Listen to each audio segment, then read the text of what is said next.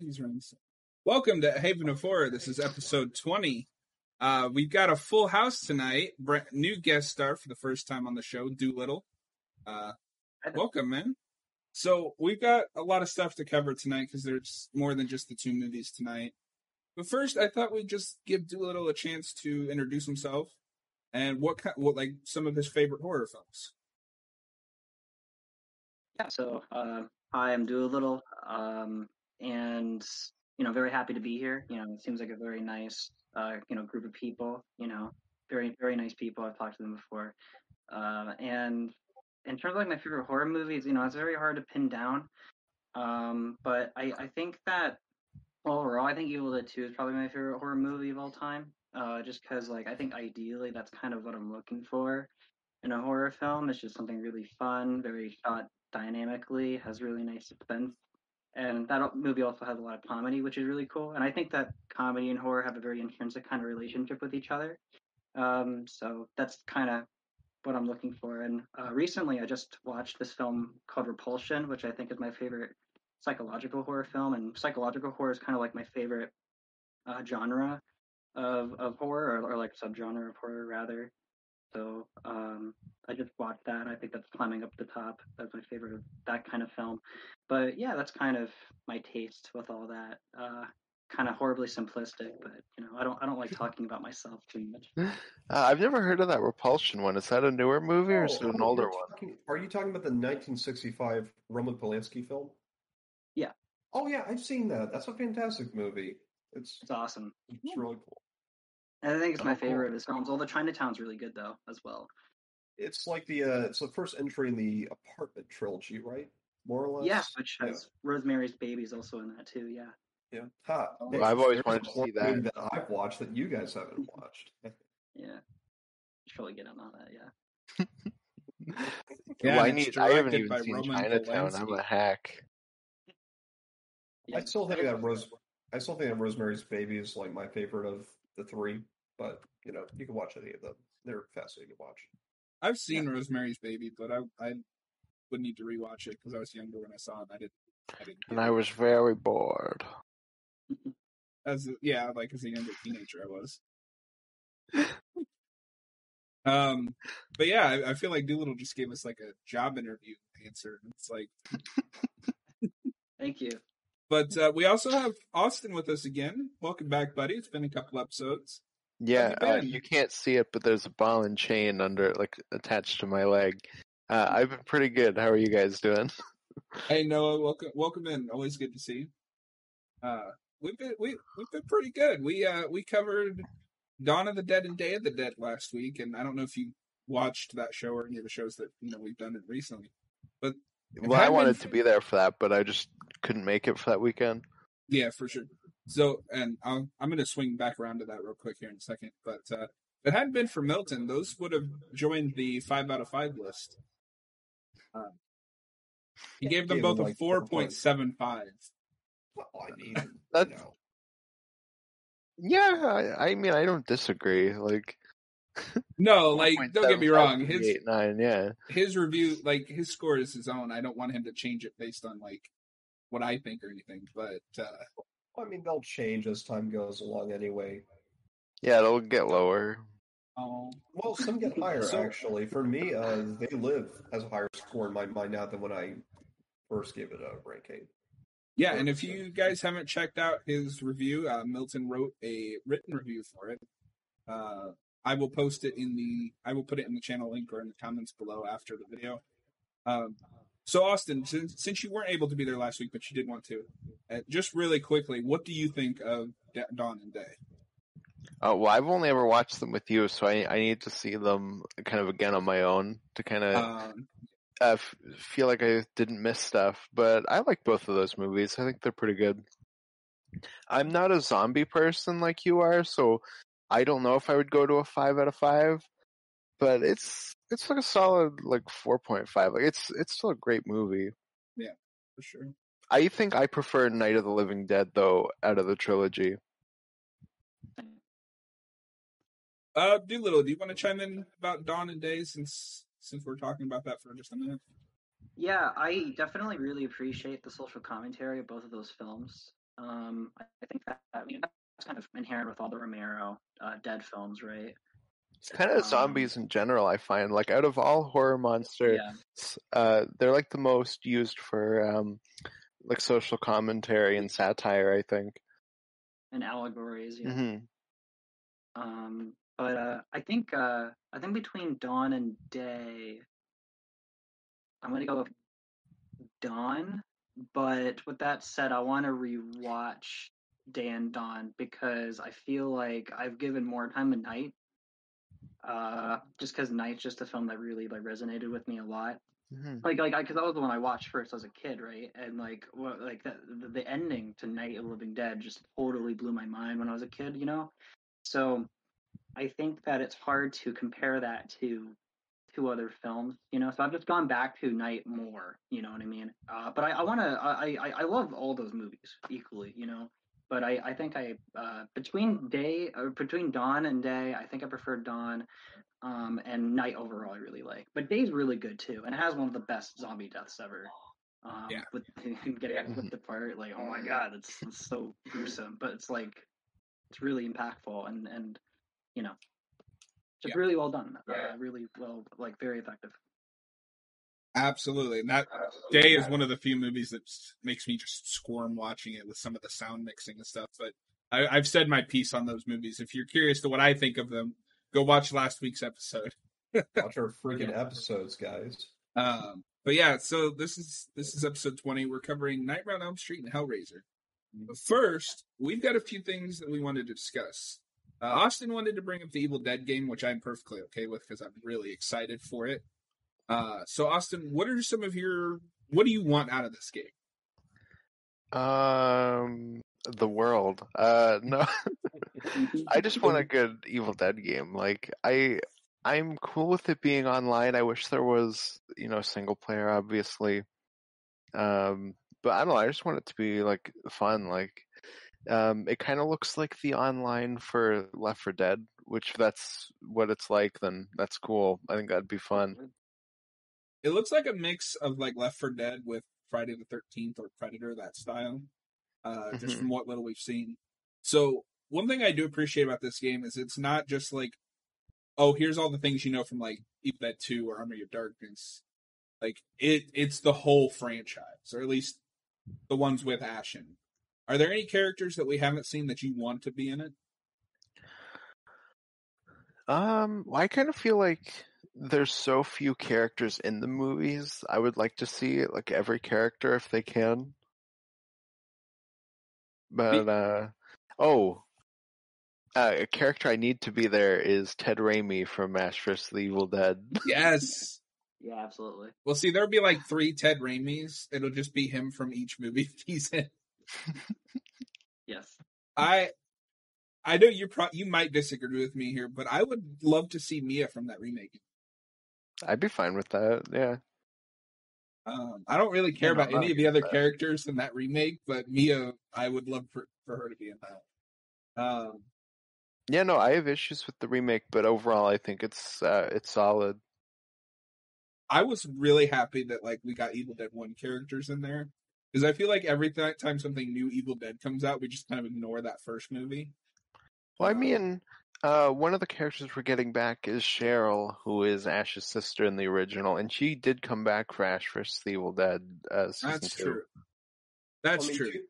To be fair, for the forgetfulness, I mean, Evil Dead 1 does not have the strongest characters that you've seen in a horror movie. Well, no. I just mean, like, for a while there, but Austin, you're right, especially with, like, Ash vs. Evil Dead, we started to pay more, like, respect to that first movie.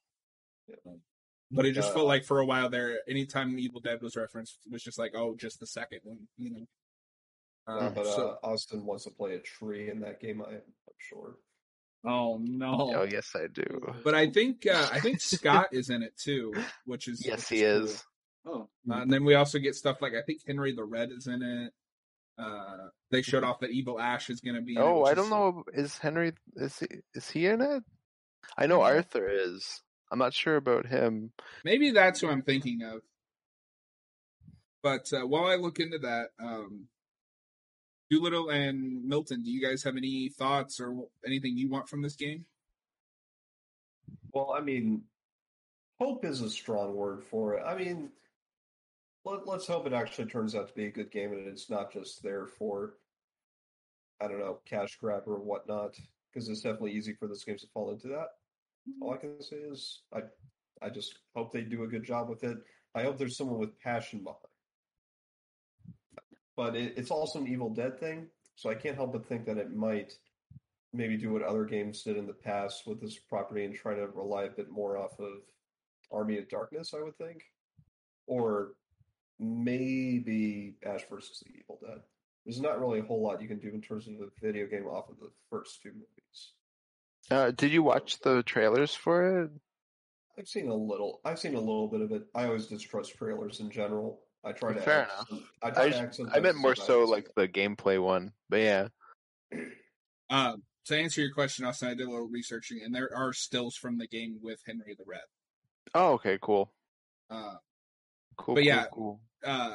Milton, I agree with you, which is why I was happy during the gameplay trailer. They showed there are characters from every iteration of at least the original continuity, and I use continuity lightly here with these movies, but because you've got characters from the first one, you've got actually, you know what? I don't think we've seen anyone from 2 except for, of course, Ash. Yeah, but I'm sure we're probably saving some of that stuff. Yeah, there's no way Henrietta isn't like a playable Deadite. Yeah, and then we've got, like we discussed, we've got characters from Army of Darkness, and there's stuff that I wouldn't have expected too. Like you can play as that kind of like glitchy looking demon thing from the first season of Ash vs. the Evil Dead. Oh, okay, cool. That's awesome. I'm really glad that Kelly and Pablo are in it. I was thinking about this earlier because to segue a little bit as well into Evil Dead Rise. I hate that title, by the way. It's not good. I kind of hope they're playing it close to the chest and like Kelly or Pablo shows up in that movie. Because I don't know, it feels so disconnected from the franchise, which is fine. Of course, make the movie first, but I don't know, it's Evil Dead. There's always been characters that move from one movie to another, except for the remake. Well, it's the start of the shared universe. There are things that I would love to see a shared universe for. Evil Dead is not one of them. It doesn't have the strongest terms of a universe exactly. It has a continuity. It has a loose continuity between 2 and Army of Darkness, and then Army of Darkness to Ash versus the Evil Dead. That's it. Well, yeah, I mean, nothing else. And there is kind of like a multimedia kind of part to it, right? Because there's comic books, and then there's a TV show. So there's that, but that's not That's true. It's not the same thing as a shared universe, though, right? That's just I don't know. I'm not really enthusiastic about a shared universe for Evil Dead, but I'm hoping the movie's good. I hope the movie's good as its own thing. Mm-hmm. Yeah. Yeah, me too. Yeah, I mean, I've read some of those comics, and I don't know if you have, Austin, but at least the ones that I read from Dynamite didn't feel like Evil Dead. It just felt like taking Ash and just throwing him in other properties. Because you've got Ash meeting Xena and Darkman and things like that, and it was fine. Marvel Zombies, Freddy and Jason. He scored off against the Freddy versus Jason versus Ash one was awesome. But I mean, I'd like to read that. Yeah. Wish that wasn't out of print, but anyway, moving on. We've got a couple of movie announcements to talk about. The first one being Blumhouse is giving the remake of Christine over to Brian Fuller. Austin, I know you haven't seen it, but Hannibal is one of the best shows of recent memory. And he showran that, so I'm really excited to see what he does with that property. I need to watch. Was he the showrunner of Punisher then? Because wasn't that the same showrunner as Hannibal? I don't think so. Was he? No, I don't think so. But I can look that up real quick. I don't think so. I remember that being a big thing. That's the showrunner of Hannibal was doing Punisher, and this was just somebody else on that show. I'm not sure. Yeah, maybe there was someone from the Hannibal writing staff. Brian Fuller. But no, Brian Fuller is the one who was supposed to originally do Discovery. Yeah, then yeah, he I remember left. that. Yeah. He also did the 2002 Carrie that I haven't seen. That was like a made-for-TV movie. Mm-hmm. He was a writer on Hero Season 1 and 3 and 4. Season 1 was really good, at least. Season 1 was good. The big thing that I worry about with this movie is Brian Fuller is known to leave projects over the littlest thing. And this is, from what I understand, a Sony and Blumhouse co-production. Oh, God. Yeah. So that was my reaction. I'm excited for the potential of this movie that we have right now. It could be gimped from the get-go, though, because of that. But it could also be sabotaged from the beginning, because if he's going to leave the project the first time, something happens with the production studios, unless they get somebody. I just don't trust Sony and Blumhouse enough on this, and I don't know. But I don't know if it'll have the right budget either, and I don't know. We'll see. I'm potentially excited because when we talked about Christine, I think that movie is due for a readaptation, because that movie's fine. It's just not my thing. I just hope that they do practical effects with the cars. That will not happen. Well, that's although a remake. Although I was surprised that they actually used a cat for the remake of Pet Sematary, so maybe. Yeah, too bad that movie sucked. I mean, the original does too. The original's not bad. No, both those movies suck. The original one has its fans. I know someone who's a huge fan of the original Pet Sematary movie, which is interesting because I don't know. But yeah, so I mean that's really all we know at this point. It's just there is a Christine remake in the works, and it seems like we're gonna get a lot of Stephen King readaptations, which I'm happy about, because a lot of those older Stephen King movies, most of them aren't great. He doesn't have a good track record for adaptation. Yeah, you get stuff like The Shining, of course, but yeah, what are you most excited for as a Stephen King fan for it to be for one of his works to be readapted? I would love to see. Well, the one that I was most excited for, we already did, and it was on CBS All Access, and from what I've heard, it sucked. So, I'm going to give runner-up to either Christine. I would love to see that redone, because I think that first movie is really flawed. Or I'd love to see a new Dead Zone. I haven't seen the original, but I would love to see a new one. How about a Gunslinger, though? That might be cool, if they can actually do it properly. But my first answer would have been The Stand, but CBS got their hands all over it. From what I'm going to say Cujo would be one that I think that you could do better now. And then I'm going to transition and say Salem's Lot, which is another one that's getting remade. Yeah. Although I'm not sure about that one either. But Jake Gyllenhaal has apparently been offered the role for that. As the lead. Priest, or? No, as the lead, I think. Oh, the reporter guy. Yeah. He'd be good for that. Yeah, so, I could see it. I didn't really look at the article too much because I wanted to just discuss it on stream. Other than James, we know James Wan is producing. Do we have any other information? Here, I can look it up quickly. That's the big thing that I know, is that I'm pretty sure James Wan is producing it. Well, I hope it's better than the last movie he produced. Well, he's not he doesn't produce the best movies. No, he doesn't. Well, because you know what the last two movies he produced was. Well, he produces all of the Conjuring universe films and the Insidious sequels after he left. And probably the Saw sequels, I would think. Yeah, I think some of them. I think he had less to do with those than Bousman did. Bousman was more those. But I think he also produced Mortal Kombat. Yes, he did. Because it was announced that he was producing a Mortal Kombat film a year before it came out, and that was when they were like, there's a new Mortal Kombat movie coming out. Yeah. I like that movie less the more I've thought about it. I held out hope for so long, So did I. So it's being directed by Gary Dauberman. Ooh. I'm gonna find that out. I don't know who that is. I don't know who that is either. Uh-oh. Oh, no. He is the writer for Annabelle Creation, all the Annabelle movies, both It movies. So, although, to be fair, It Chapter 1 he did a rewrite of, so that's... Yeah, I think some of that was Fukunaga's script, right? Mm-hmm. He actually, if you follow the scripts, he actually brought a lot of that stuff back because there is a script in between them that cuts out a lot of his stuff. Mm-hmm. And Dauberman brings a lot of that back from what I understand. But he started from the ground up with It Chapter 2, which is way not as good. Yeah.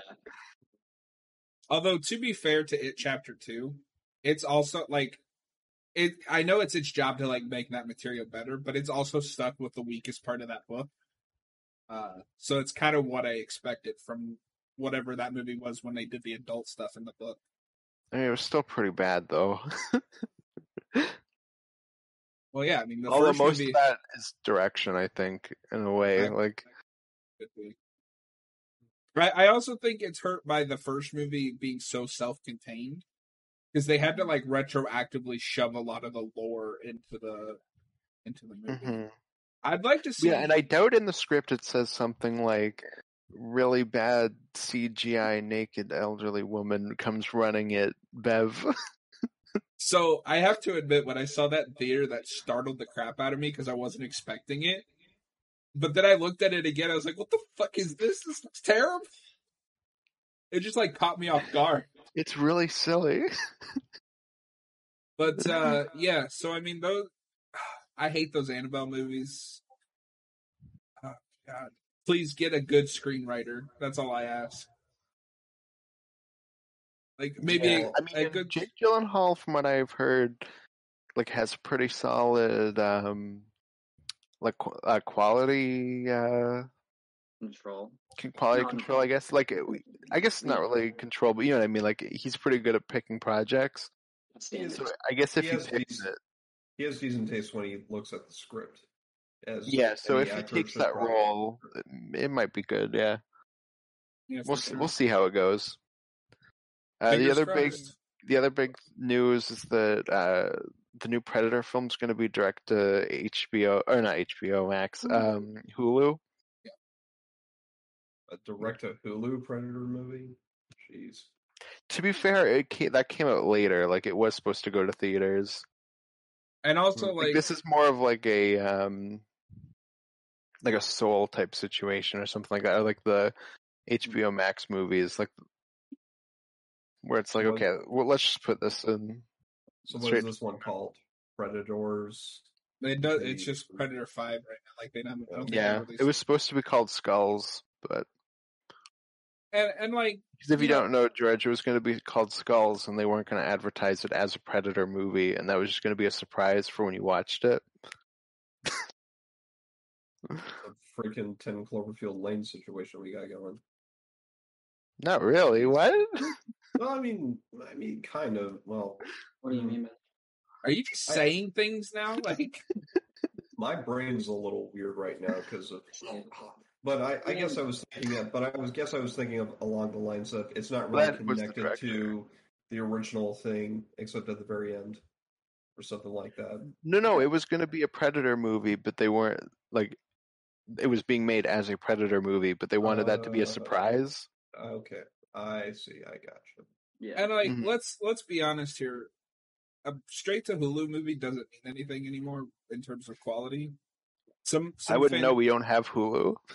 Well, but I mean, just in general, a lot of big movies that you would expect to go to theaters are going straight to streaming. It's just the nature of. It's just Hollywood's changing. Yeah, it's time we change too. You could tell me that the next Marvel movie is going to be only on Disney Plus if it wouldn't blink. But yeah, Austin, just get a VPN, man, if you don't have Hulu. No, because I don't have to pay for Hulu. We basically get it for free. Yeah, you have Disney Stars, dude. Mm-hmm. Milton, can you calm down with the just get it? Like, come on.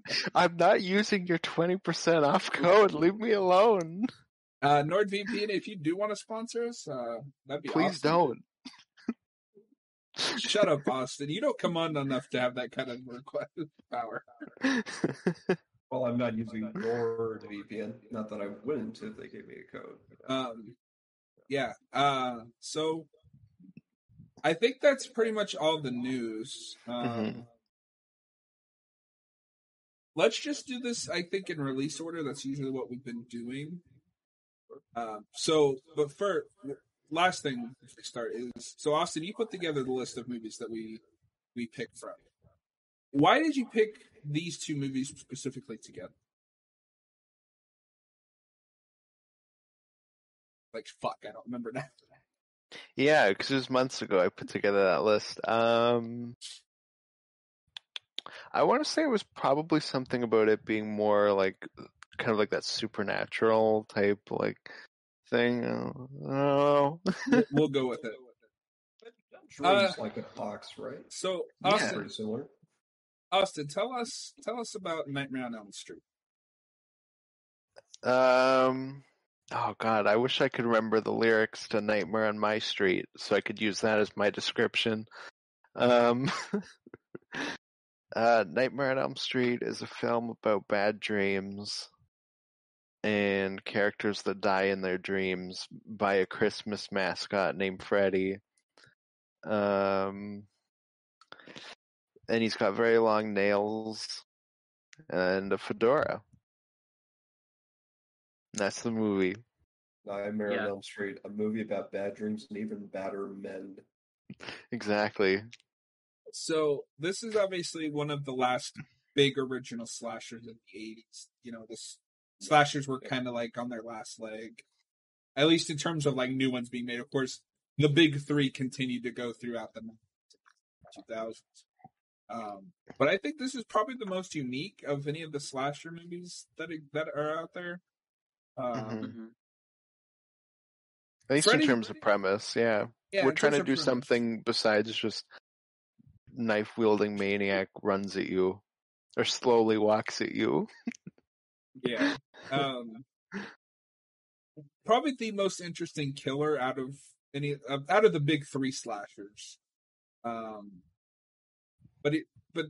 also very much, this is kind of like a rough draft of what Freddy would become.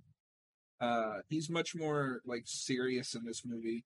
You get moments of levity, of course, but he's not like cracking jokes every 5 minutes like he is in the later sequence. So how do you guys rank Freddy in the movie slasher monster list? I don't know about movie monster, but in terms of slasher, he's probably my favorite. Interesting.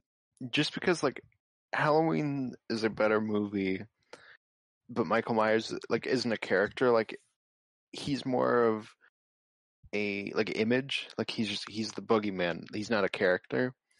While Freddy is a character. So if I'm ranking like slasher characters, Freddy would be number one.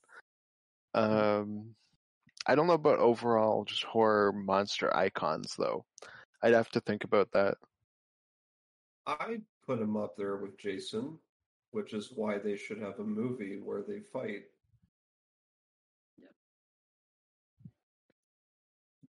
I think for me it's like, oh wait, Milton, is that for you? Go ahead. Okay. You're just being stupid.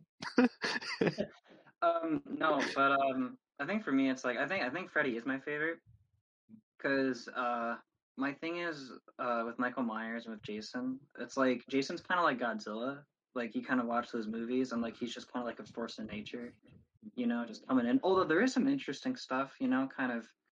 I think surprisingly there is some pathos with Jason because it's like, you know, he was drowned in a lake as a child, you know, and like he's like taking vengeance upon like these like camp counselors or whatever because he's like probably like angry, you know, probably enacting that kind of revenge. And there's some interesting stuff too of Jason being triggered by sex in some ways, for like his violence, and that he doesn't kill children too is also interesting. So I think Jason's interesting on that level, but that's like over analyzing those movies, at least to me. And Michael Myers is very interesting in how he is as like a device in the first Halloween film, the Carpenter film. I think attempts to dive deeper into explaining him makes him less scary. Yeah. Also, Freddy has kind of an advantage in that was the one that scared me as a child. Like that, I would have nightmares about Freddy Krueger. You know what I mean? Which is even scarier because what those movies are about, right? So, no, he definitely has a very special place in my heart. Yeah, you can never run away from your dreams. No. I'm gonna say he's my third favorite of the big slasher icons. That's true. I really love Nightmare 1 and 3 and New Nightmare, but I'm a Jason guy. Sure. But I really like how they unintentionally parallel each other in some ways. One the quote Freddy versus Jason in one of those awful dialogue scenes. One died by water, one by fire. Yeah. But yeah, I like Freddy as the boogeyman in a different way than Michael. Michael is, I don't know, Austin, what would you say? Like the symbolic boogeyman, whereas Freddy is the literal boogeyman in your dreams. Yes. But he definitely has the most interesting kills because with the premise they have, they can go all out, like wacky, weird shit. Like in 3, where he's using the one guy as like a marionette with his veins and shit. Mm-hmm. Yeah, we're more grounded in this movie, but as they go forward, they kind of play with that idea a bit more. It's almost like they got more money.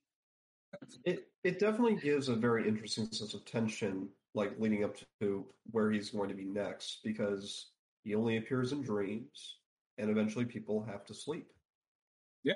It's not like with Jason where you can eventually just keep avoiding it for like to an eternity, or Michael Myers. You clearly have never seen a Friday the 13th movie, my friend, because that motherfucker teleports. Well, I saw 6 and X with you guys, so But of course, the point is, we don't really get a sense. You could get at least some illusion of safety, of keeping some distance between you and Jason. But Freddy, that rule doesn't exist unless you bring him out into the real world. Yeah. Mm-hmm.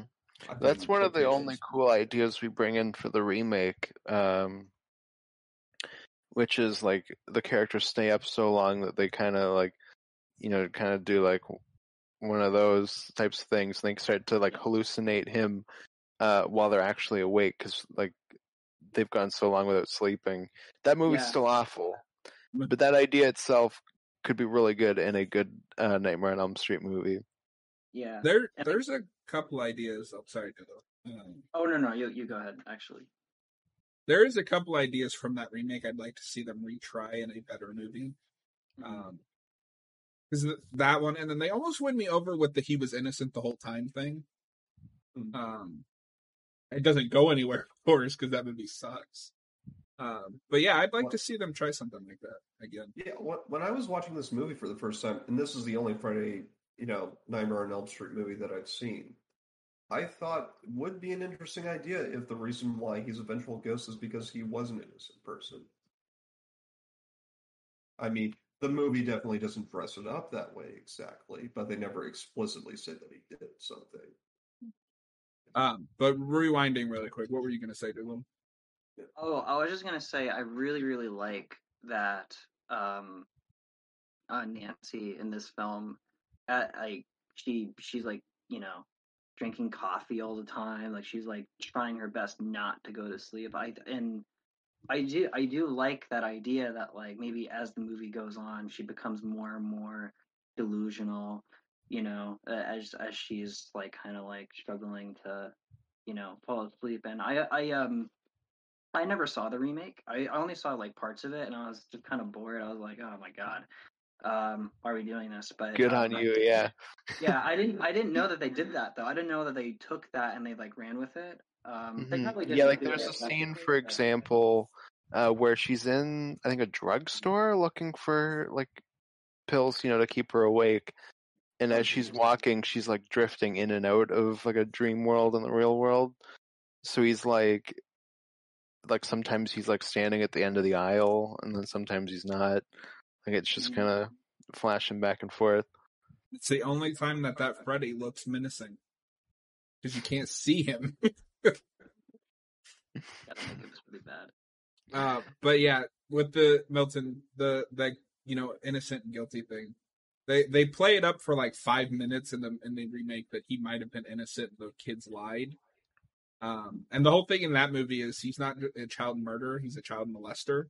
Yeah, Which was the original idea for this movie, but they went back on it. Yeah, which I honestly think the molester thing it was smart of them to drop it, especially in the like that doesn't affect this movie, but especially in the sequels, where you start to kind of root for Freddy over the kids. I don't know. It's weird. It would be weird if he was like a child molester. We have movies like scenes that hint at it. I think Freddy versus Jason kind of hints at it too, but it's never like explicitly said. It leaves it to the imagination. Well, I thought wasn't one of the original drafts for Freddy versus Jason that like Freddy molested Jason as a camp counselor? Yeah, it was really weird. Austin, there's a book just about the making of Freddy versus I have Jason. That book. Yeah, I haven't read it yet, but I do have it. I've never finished it, but it's fascinating. The one where they're in a boxing ring in hell, surrounded by like all the most evil figures on Earth, is wow. You guys really overthought that one. But yeah, for this movie, one big thing I hear a lot is that Heather Langenkamp, the woman who plays Nancy, is really bad in this movie. What do you guys think about that? Because personally, I think she's fine. Like in terms of these kind of performances, like she's not amazing or anything, but like I like her well enough in this movie. I thought she was beautiful. Yeah, she's fine. I think she. Yeah. Oh, go ahead. She has a scream queen energy, I would say. Mm-hmm. I think too, for me, it's hard for me to be distracted by her performance when her mother is legitimately like an awful actress. No, the mom is terrible in this movie. She's not good. I think she's inconsistent. Okay. She's really good at being the brave final girl. But when she has to play just like a scared teenager, I think her performance is weaker. In some scenes. But overall I really like Nancy. And I think she gets better in part 3. Yeah, I like this her scene in the classroom where she wakes up from the nightmare and the teacher's like, I'm gonna call you to like go home or whatever. Like I thought that was good. I thought that she did a good performance there. Mm-hmm. With her cameo of Lin Shaye, yeah. Oh yeah. So I thought that was good, but I see what you mean though. I think she does really well with like the bigger stuff, I guess. Yeah. The most when I notice is when she has to like cry or like be upset about like someone dying or begging her parents to pay attention. She's really inconsistent. But I agree that the mom is terrible. But with one vodka bottle prop that they had that she just walks around with. Yeah. But I will say I'm more forgiving of the mom being bad because John Saxon is awesome as Nancy's dad. And I wish he was more. I wish he was in this more. Mm-hmm. Absolutely. I might counter on that. I think he has just the right amount because he is supposed to be a bit more of a distant figure in his daughter's life. Don't get me wrong. I'm not saying he's not in it enough. I'm fine with how much he's in it, but I also wouldn't complain if he was in it more. Oh, no. Sure. So, Austin and Doolittle, if you've seen the other movies, do you kind of agree with me? There's almost a trilogy of movies here with 1, 3, and New Nightmare. Yes. Yeah. That would be an interesting trilogy to watch. Yeah, well, that's the those are the movies that are most commonly recommended to people, right? Like it's like because those are like seen as like the best. Those They're are the the good good ones, ones. yeah. Yeah. It has exactly 2 more good ones than Hellraiser. Oh wow. Well, that makes sense.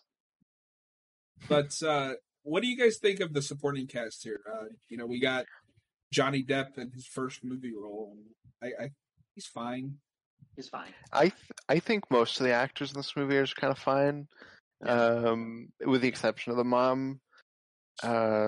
Everybody else, yeah, like nobody really jumps out at me and is like, this person's a really good actor.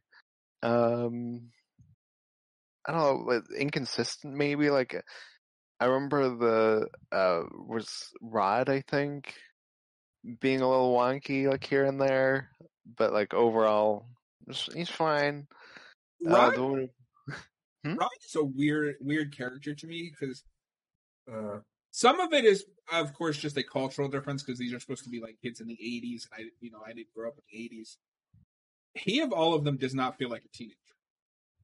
He most of all feels like a 30-year-old man pretending to be a teenager. Because he's a 50s greaser that just shows up.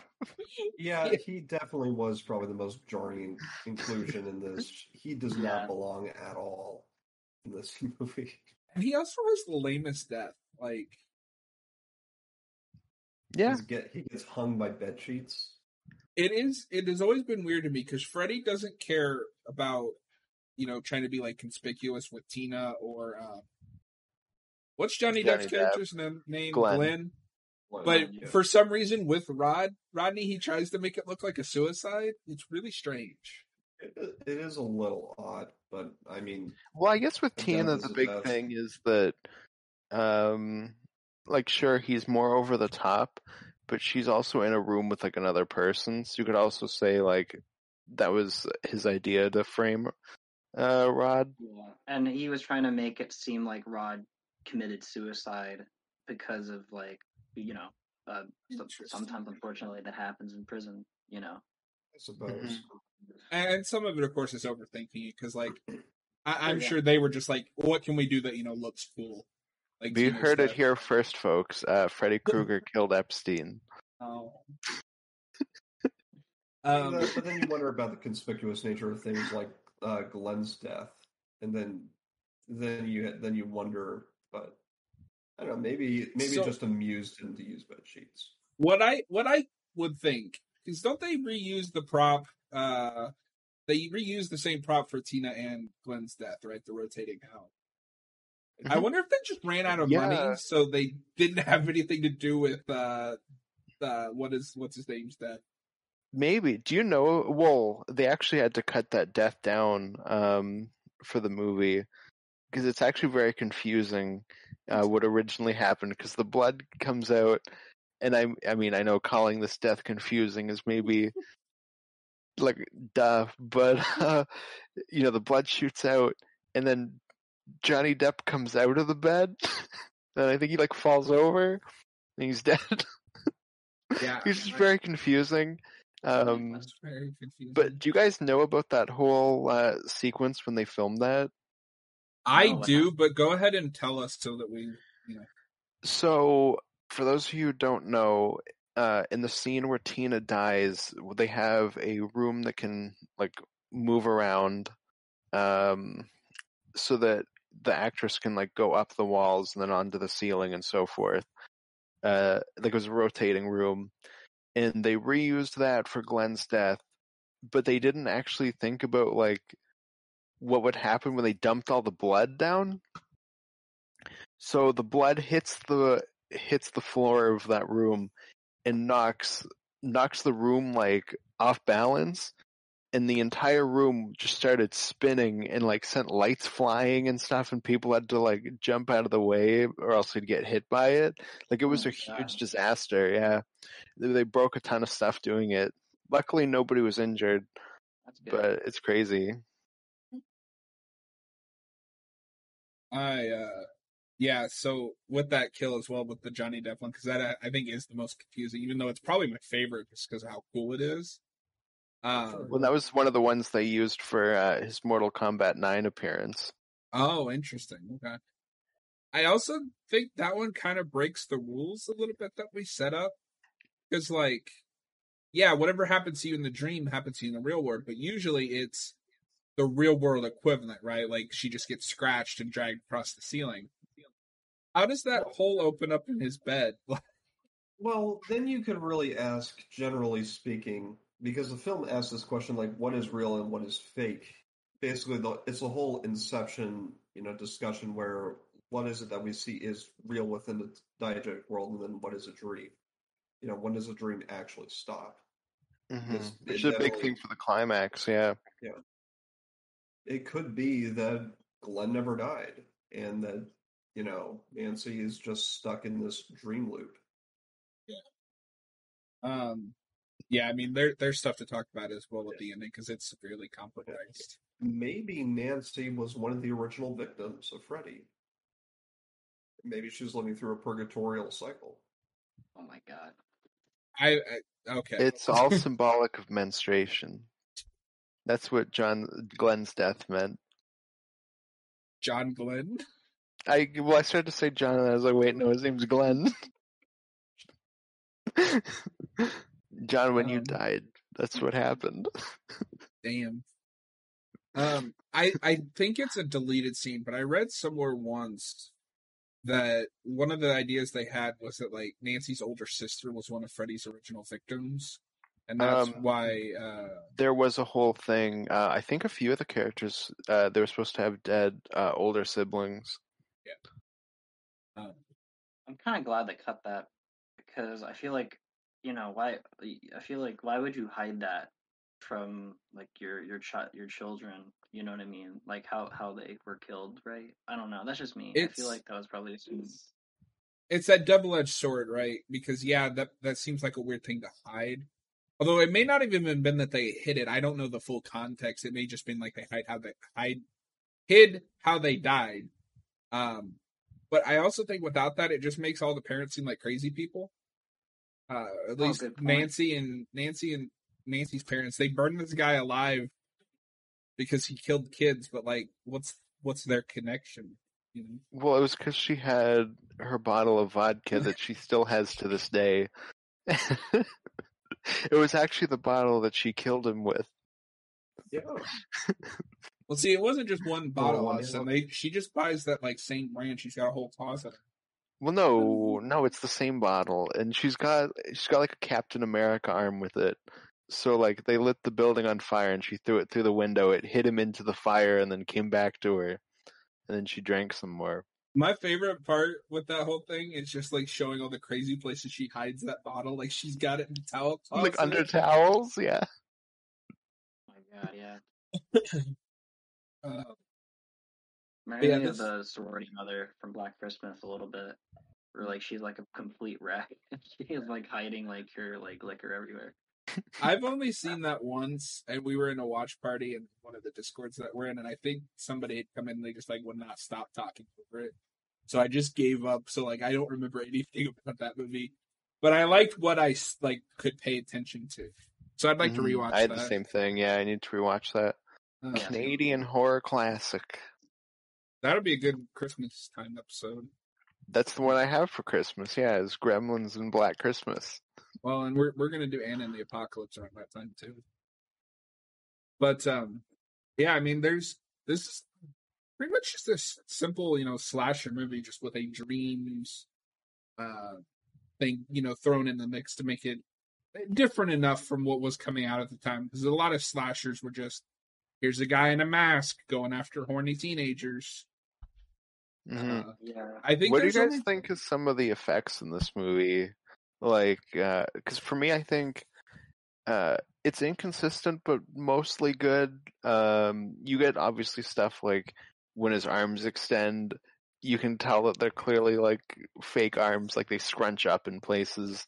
Yeah. And the ending effect is one of the worst effects I've ever seen in a major movie. It was kind of hard for... Oh, sorry, go ahead. I was going to say, but there's other stuff outside of that. Like, I think most of the deaths look really cool. The rotating room is really cool. like the Freddy phone thing is pretty cool. And Heather Langenkamp actually asked to keep that prop, which is a little weird, but I'm with you. It's inconsistent. You get stuff like my go-to for one I love is like when she rips Freddy's face off. That's a good one too, yeah. But then you've also got like the arm thing, which it's really funny to hear them talk about like the making of that because they shot a lot of this just like on location in like small towns. Like that scene is shot on location, and nobody knew they were shooting a movie, so they would just see like Robert Englund with like this contraption on chasing after a girl. And they, if I remember correctly, it's been years since I looked into this. But they talked about how like one of them called the cops on him because he was chasing her down an alley. 911, what's your emergency? There's a man with 15-foot arms and he's running down an alleyway. And the finger, like you get where he like cuts off the finger. That looks pretty good. Yeah, he slices down his chest. Although that one looks weird because it's just like he's not burned from the neck down. That is weird, yeah. No, I agree with that. But... Yeah, apparently he's supposed to be like a maggot-filled corpse, but he's not a burned corpse at the same time. So we fixed that in the sequels when they have more money. Yeah, we redo that shot like at least once or twice more where he like cuts his chest open. For that Freddy. In the bedroom where you see him going through it or whatever. And the way that they did that effect was like really simple, but like really Real. And have you seen where they do that in the remake? Yeah, it's all CGI. It looks terrible. And he like slides around the room and he like comes out in his class coat. It's one of the worst things ever. And it was, like you said, one of the easiest effects to do originally. Like they just cut a hole in the wall and they had, is it like latex or something? Like a thing over it and they just had a guy press on it. Like that's it. Yeah. It's really effective. Mm-hmm. And you get stuff like the tub scene, which is also just a really simple like effect. Although I don't know which is worse, Austin, the thing at the end with this movie or the ending of the remake where it's that really bad, like he shoves his claw through the mom's head in that one and it's just like CGI claw sticking out of a CGI head. In the remake, they did a good job of making sure that they stuck to the last effect in the film, the last shot of the film being one of the worst effects ever put on screen. Yeah. So that's one thing that I can give the remake. Sure, yeah, definitely. I mean... it was the 80s, so, they could afford being a little weird. I don't think it makes me laugh that she so clearly turns into a blow-up doll. And then it's just like they just pull her through. Like it just after the entire movie, it looks so cheap. So there's not a lot else I think to talk about with the majority of the movie. So let's talk about the ending, which is of course completely compromised. Yeah, the most compromised thing. Wes Craven, of course, did not intend this to be a franchise, and even 3, which is considered, I think, the best one out of the first 6. It's hard to count 7 because that's its own thing. But he wrote a script for it, and then they just completely rewrote it. Because he wrote like a really dark and like angry script, and like Freddy. I've seen bits of that original Nightmare 3 script. I don't know if any of you guys have, but like Freddy cursed like a sailor and would like talk dirty at his victims, and it was really weird. Oh wow, it's a lot darker, yeah.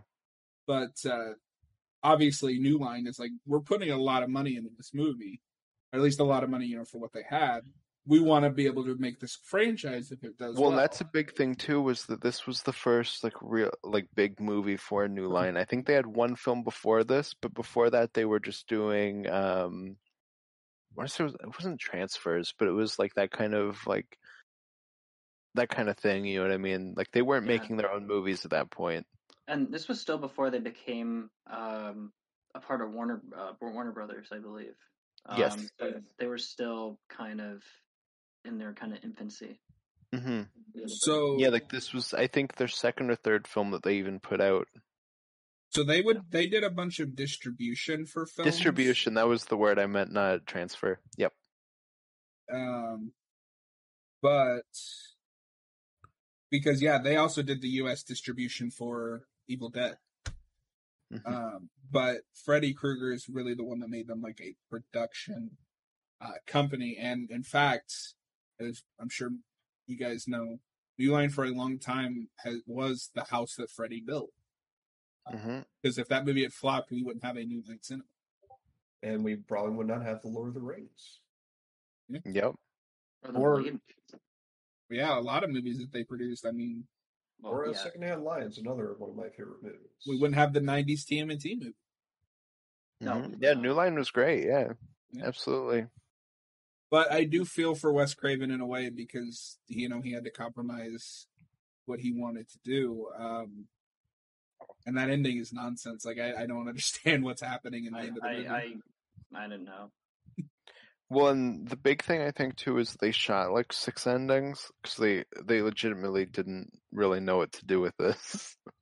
Yeah, and they just kind of, I think from what I've heard, the scene at the end isn't even one of the endings they shot. It's just like different shots from different endings that they shot. Oh God, really? I didn't even know. Like it's a mess. Yeah. Wow. Yeah, it's probably the thing that really hurts this movie the most. Effects aside, certain things in the script that I think could be improved. Like I cringe and laugh every time Tina's like Tarzan fix Jane towards the beginning. I'm like, what the fuck? What is? But yeah, the ending is just nonsensical, and I don't understand what it means. To the relation to the rest of the film, was the whole movie a dream? Are we in a dream now? Well, from my interpretation from this probably poorly cobbled ending, we definitely get the same girls jumping rope that we saw towards the beginning of the movie. We definitely get these sections in the beginning that allude to perhaps not exactly a fixed sense of time, because we see Freddy putting on his glove. You think maybe this is a flashback, or maybe it's in some sort of present dream time or something like that, where he's putting it on again. But unfortunately, because of the weird nature of how time works in this movie, we don't really know what is real and what isn't. Which I guess is what they banked on in terms of marketability for this movie, I suppose. I guess. Yeah. I think the main point was just to have that ending where, the slasher's not really gone, Yeah. Yeah, this is like one of the times when you probably should establish more rules, I would think. Because sometimes it's good to have some ambiguity, but in this case, you really need to put some more concrete things for us to latch onto, I think. See, I think the rules are fine as they're established, because all we really need to know is whatever happens in the dream world will happen in the real world, and he can kill you in your dream. That is the conceit to this movie. But because they didn't know how to end this movie, and we've got two people who have different visions for the ending, it almost feels like it's a different movie for like the last 5 minutes. Austin, have you ever? What's that? Have you ever had like an idea of what's happening there at the end? Robert Chase said, "I want more money." And that was the ending. No, it's like I can follow all throughout the climax, where she's in a dream. She thinks she wakes up, but not really. She's still in a dream. And then she says, like, Freddy, I'm not afraid of you anymore. And then he disappears, which became a huge cliche. And I wish we'd stop now. But after that, like when she turns around and she's, in the daylight again with the mom and all the kids are there, and she gets in the car, roof comes down, blow up doll gets pulled through the door. It's just kind of like I almost ignore that scene in a way. Like, just, I don't know, that entire scene I think is pretty bad. Yeah, because like you could end it with him disintegrating and still do like a sequel. Like that doesn't. Sorry. you could almost just say, yeah, she repelled him, but he's not dead. You can't kill Freddy like in the dream world. He disappears. Freddy disappears. Her dad comes in and she's like, "We killed him, Dad." And he's like, "Well, he died once, daughter. He can die again." The final countdown starts blasting as it cuts to credits. What do you think, you little? It's your idea. I think the way I saw it was I just thought that whole thing was a dream, but I don't understand the continuity of it. I think that might be the biggest problem for me is I don't understand the continuity of it and how it like fits in overall, right? Like I don't know. It's weird. I don't think Wes Craven did either. Yeah, I don't think Wes Craven even wanted that to be a thing. So I don't know. It's a very unfortunate situation. No, he was pretty mad about that. That doesn't really surprise me. He gets mad about stuff quite a bit with that. Mm-hmm. And of course, rest in peace, Wes Craven. He changed like the entire face of horror at least twice. Mm-hmm. And I respect him as a filmmaker, but God, have you guys ever listened to him talk in interviews like before he passed away? Mm-hmm. I've read, but I haven't ever seen it. But he seems like a pretty angry person, or he was an angry person. I don't know if this is disrespectful to say, so I'm just going to reiterate all the respect in the world to him. Nightmare and Scream are two of my favorite movies. The guy was full of himself at times about some of his movies. Oh wow. Yeah. He talks about like Nightmare on Elm Street as like it's some piece of like high art that none of the other sequels ever managed to surpass. I'm like, dude, I love your first movie, but the third one is better. Yeah, I don't know. And I've also seen and I've also seen movies like Cursed, which was embarrassing. Yeah. Mm-hmm. But yeah, does anybody he didn't want to do horror movies? I think he wanted to do romantic comedies, I think is what he wanted to do. There's just like romance movies, I think. So that kind of makes sense too with that. Yeah. I don't know. But I didn't mean to interrupt you. I apologize. Oh, you're good. I was just going to say, is there any final thoughts before we move on to our next film? This movie continues Wes Craven's fetish for traps. Which now that I said that out loud, I realize it didn't come out as much like I thought in my head.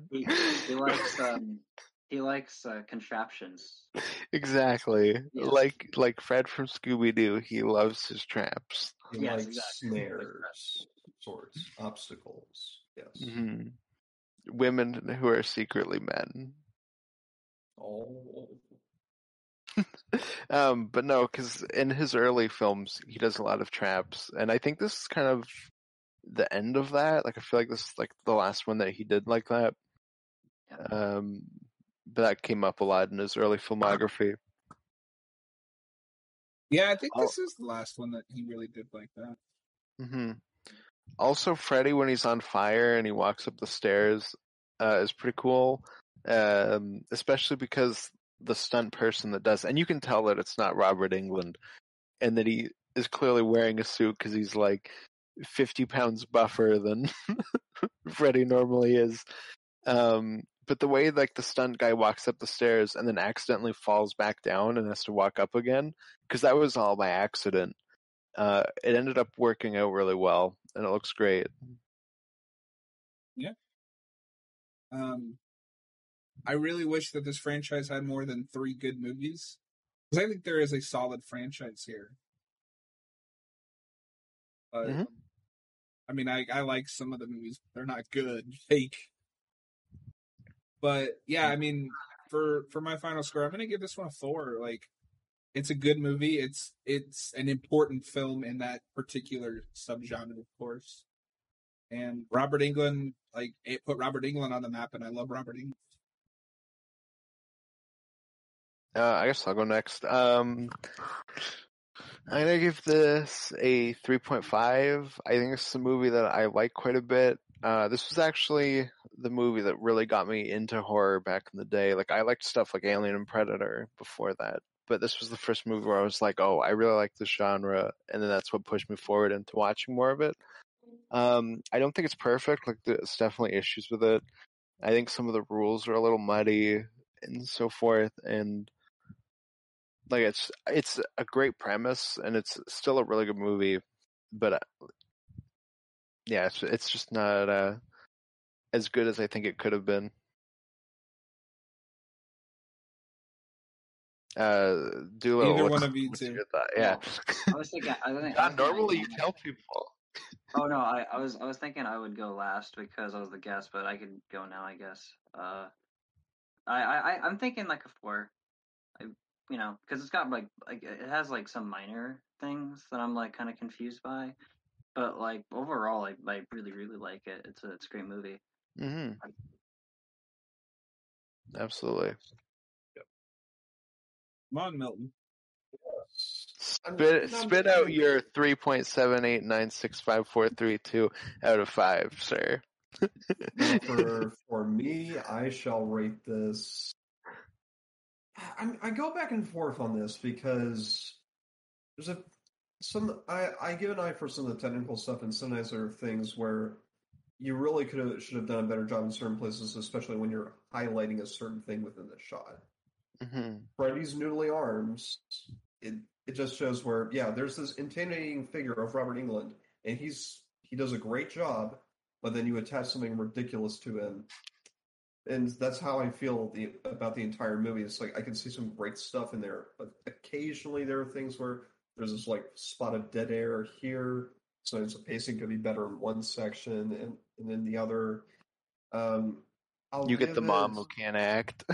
Yeah, so I'll give it a 3.3.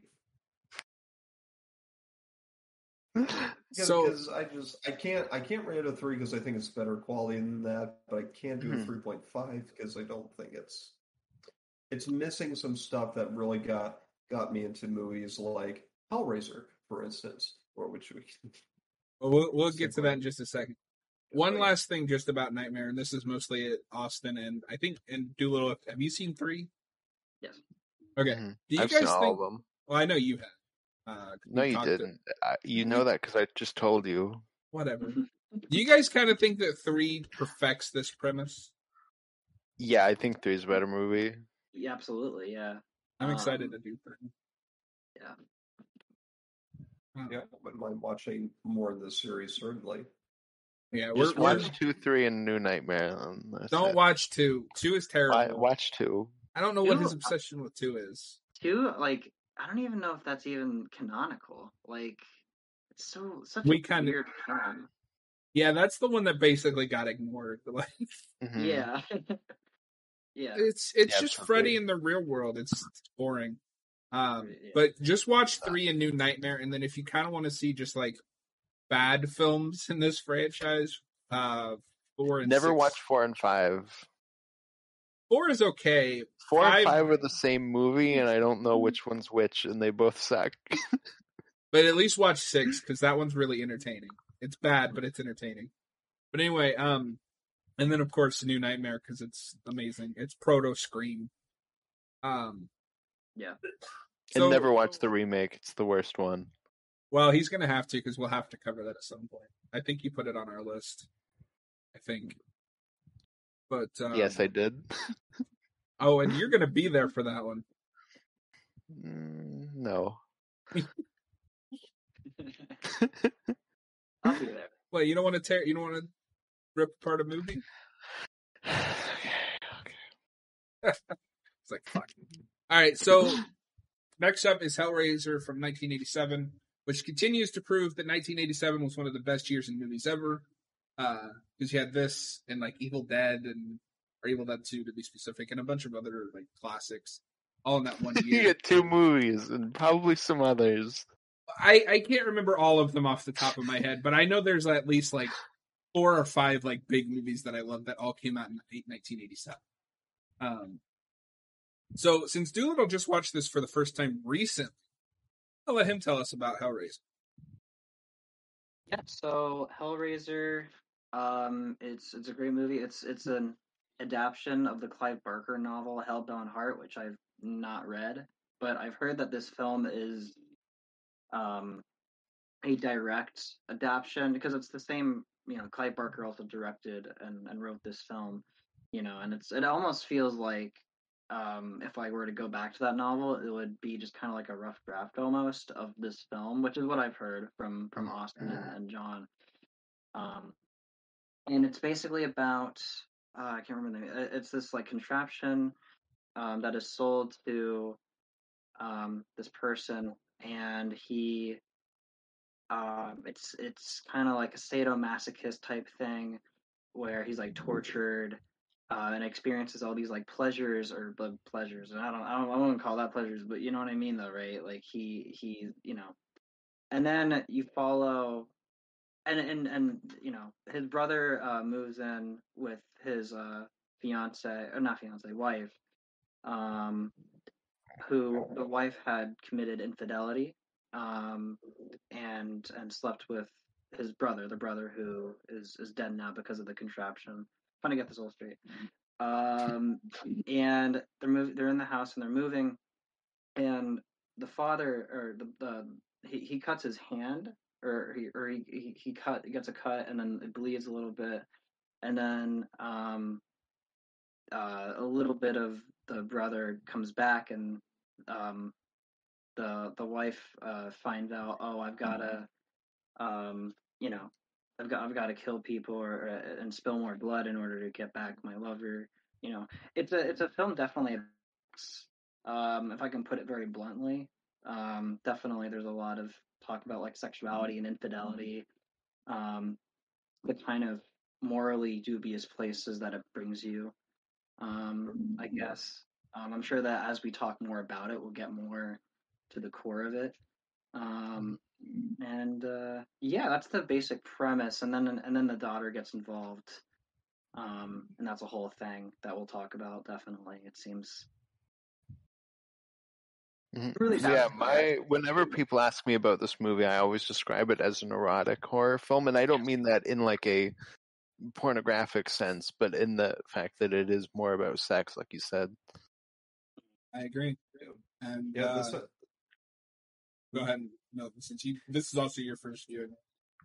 Yeah, it's definitely a very interesting concept where you have these creatures, these explorers, if you will, who are essentially so bound to the idea of exploring pleasure that they just experiment so much to the point where they can no longer differentiate between pain and pleasure.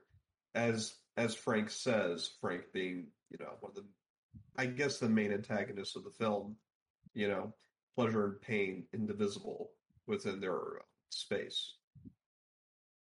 It's definitely an interesting thing, especially when you get into the idea of where sometimes of how the wife's guilt mixes with her pleasure in her, very messed up relationship with Frank, where you get to see the gradual deterioration of her character, but how she just generally enjoys it because she gets a thrill out of it. Yeah, there's a big through line. This is a very tightly written script.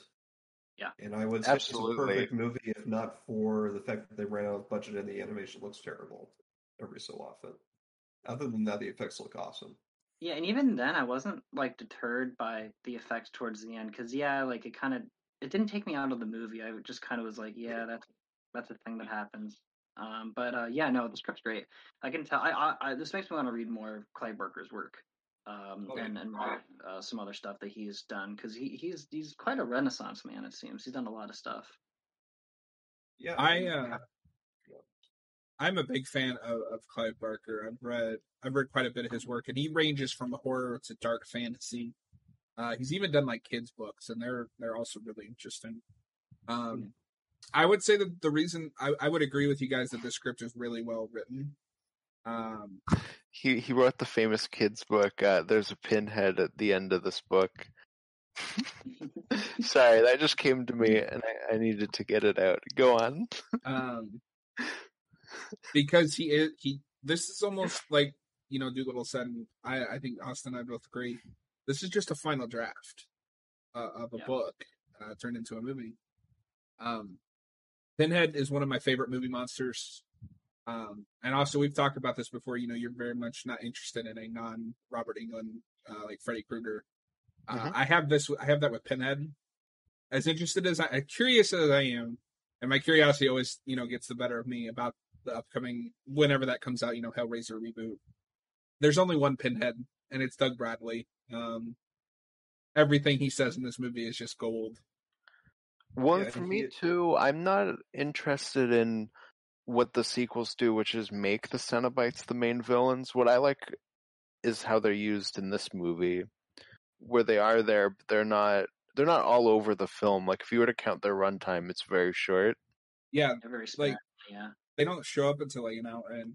And I agree with you to an extent. It's that weird thing, and I'm going to call myself out here for being a total hypocrite, because I agree with you, and that's the thing I hate most about the second movie is it humanizes them. But I also have that thing where if I turn my brain off, I really love 3 because it's really stupid. And 4, I was reading about this earlier today, and I saved it for the show. There is a director's cut out there for 4 that I would love to see.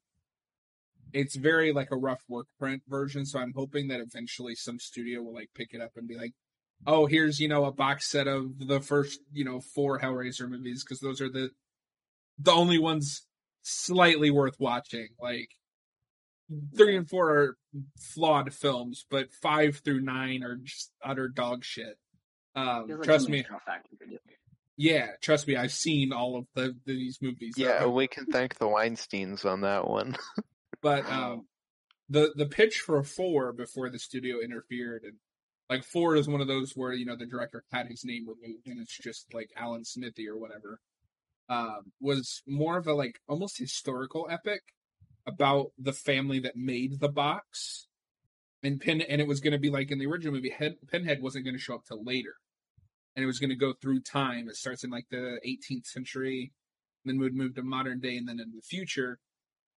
And that's why everybody considers, for Pinhead in space, because the very few scenes that are in the future are in space, and it was going to be the death of Pinhead and the Cenobites. But then the studio got their hooks in. It was like, no, we need more Pinhead. People want to see Pinhead. And so it's a very compromised script. Which is funny because 2 was also supposed to be the death of the Cenobites. So I guess, like, just odd-numbered Hellraiser films, that's where they die. And except then we pussy out. But wouldn't it be even numbers? Oh, sorry, yeah, even number.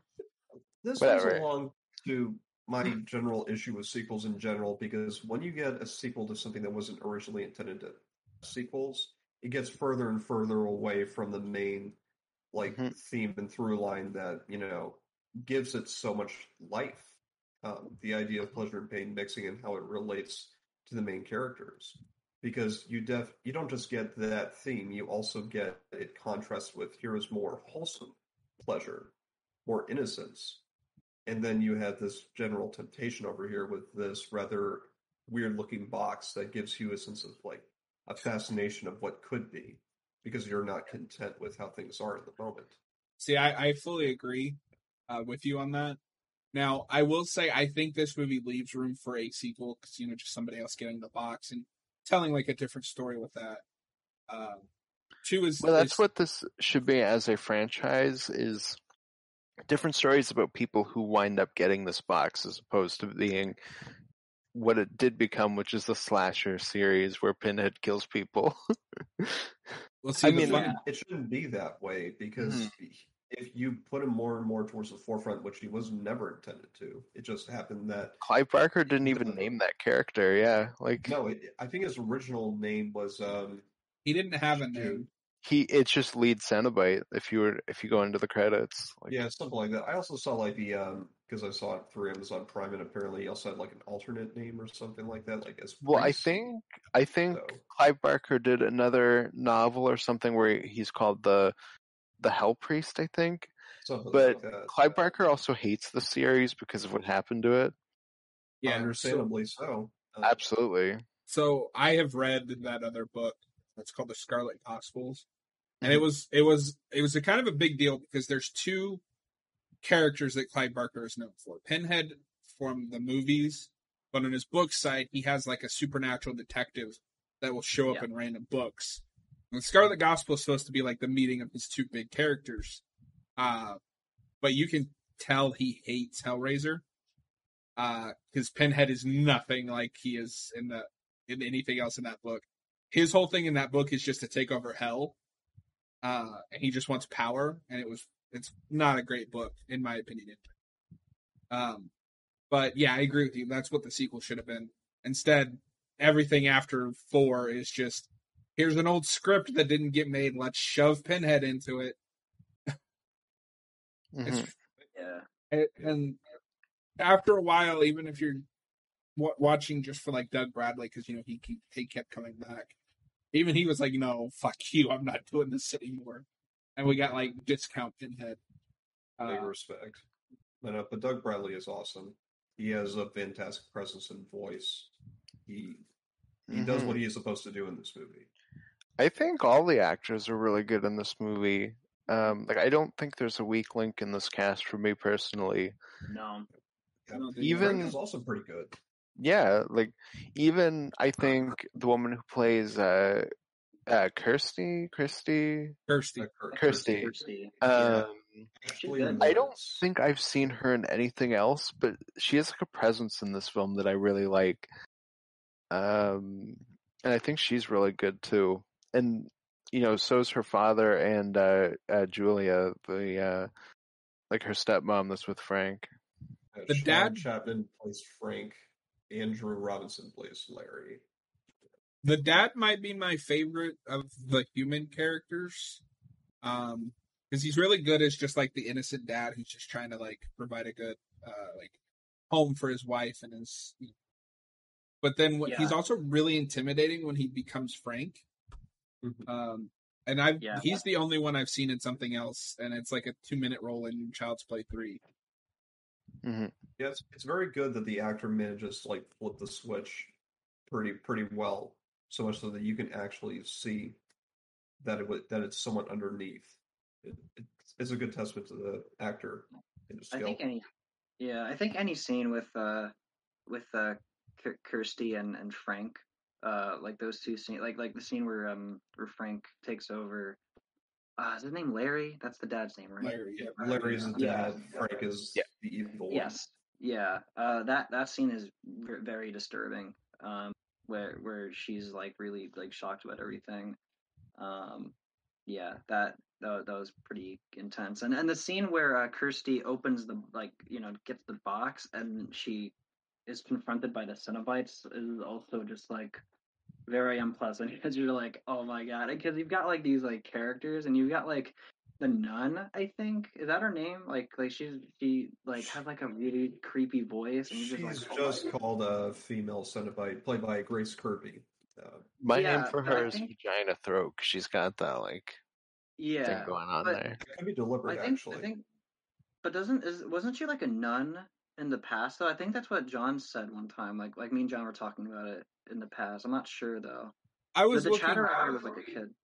Yeah, I was looking into it because there's like different comics that have explored like the backstory of the Cenobites, and she was originally a nun. The chatter was like a 12-year-old kid who had opened the box. The other thing to note as well, of course, is Clive Barker has returned to this franchise multiple times, just not in movies.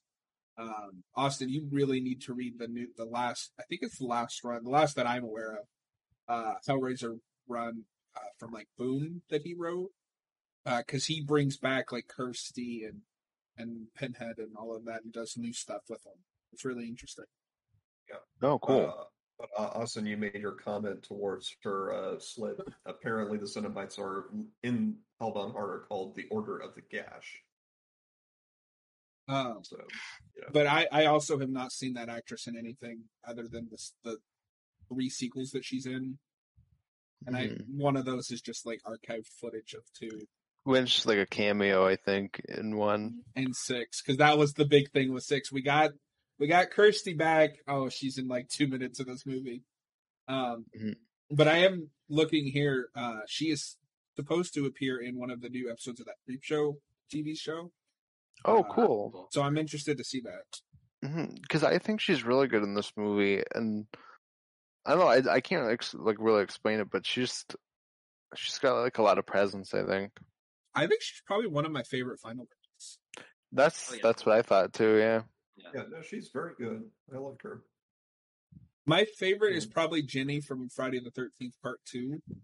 Because I love like the stuff with her and her child psychology, how she uses that against Jason. But Kirsty is definitely up there. I mean, I definitely like Kirsty more than any Friday the 13th girl. But, well, I just mean I like how clever she is. Like, I think I'm just joking. But I just think they had a good idea with the final fight of Part 2. Yeah. Yeah. And the effects, I think, in this film are all really good. The Cenobites look really cool. Each one of them has kind of their own distinct look. You got Pinhead, Vagina Throat, Nemesis, and that big big thing, yeah. Butterball. Basket case if he had like a giant worm body. It's funny that you mentioned that because originally they were all supposed to like talk and interact with Kirsty, but half of them couldn't say their lines in that makeup. That's why Pinhead has all their lines because he was the one that could talk the best. I mean, occasionally that's not super surprising with Nemesis, yeah. And it's the Chatterer. Fuck you very much. Yeah, the Chattering Cenobite, the female Cenobite, the Butterball Cenobite, and lead Cenobite, yeah. Yeah, Pinhead, damn it. Oh yeah, we should also credit Oliver Smith for playing the monster version of Frank as well. You know, because I mean the scene where Frank is like reborn through the floor is one of it's so good. It's great. The practical effects are fantastic in this. Goosebumps, yeah. Mm-hmm. Yeah. Even just like his makeup, I think, like he looks wet in a way that, you know, he's just muscle and not flesh. You know what I mean? Yeah, no, yeah, and it helps that the lighting works really well with that too. Absolutely, yeah. Yeah. And I think I could be wrong, but I think this is Clive Barker's first movie. Am I correct about that, John? Let me check. Yeah. Because if that is the case, like that's really impressive for a first-time director. No, I think his first, but his first was Underworld and then Rawhead Rex. This is his directorial debut. Well, that's what I'm talking about. Yeah. So yes, because he was not happy about how Rawhead Rex came out. If you've seen the Red Letter Media video on this, apparently that movie was supposed to be all about like toxic masculinity and sex and shit like that.